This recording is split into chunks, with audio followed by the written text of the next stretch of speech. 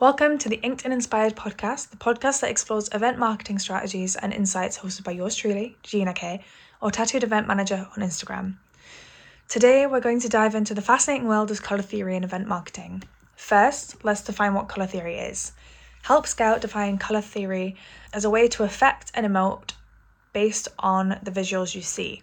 It's based on the theory that the relationship between colours is impactful, including the colour wheel, complementary colours, pterodactyl colours, and colour harmony. So how can you use colour theory to your advantage in event marketing? Well, as Chang Da and Baumik published a 2023 article that shared one significant benefit, which is that it can help your event stand out and create a memorable experience for attendees, as 62 to 90% of people assess initial products within around 90 seconds based on colour alone. By using colours in your event branding, marketing, and at your live event, you can create an emotional response and increase association with your audience through colour. On the other hand, there are some drawbacks to consider.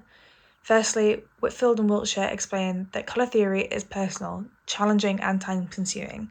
Additionally, Mary-Lise et al. Explained that using brown in the Goodwill's geo-adapted event in Australia created a localised link through colour to the Aboriginal earthiness, but for some, brown might evoke a hunger response, such as Cadbury's marketing for their chocolate, so it's important to choose the right colours and shades.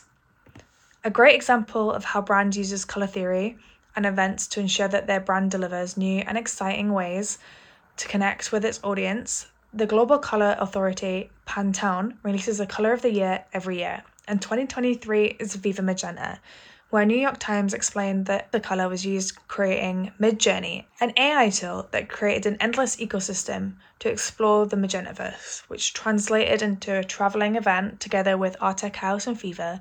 They have created an immersive exhibition for people to walk through and see colour in different textures and applications.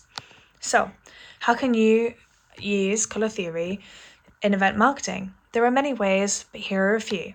Branding. When creating your event branding, choose colours that represent your brand's values, personality, and audience. Continuity throughout your brand or event's life will help create a strong connection and increase brand recognition. Secondly, being on site.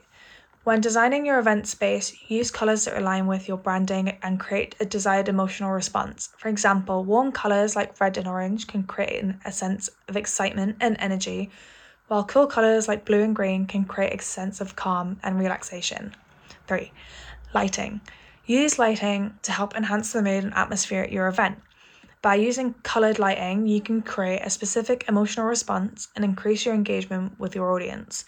I once lit up Newcastle's Millennium Bridge with our event colours for a riverside drinks reception that left guests feeling proud and created a photogenic moment for event marketing to use in the following years. 4.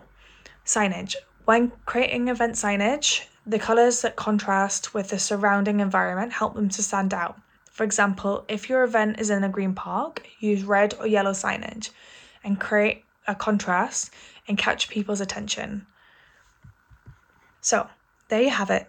Colour theory is a powerful tool in event marketing. It can help create memorable experiences, increase engagement with your audience, and enhance your brand's recognition. However, it is essential to use it wisely and with a clear understanding of your brand and audience. That's it for today's episode, and do let me know if your event has utilised colour, and join us next time for more event marketing inspiration and strategies.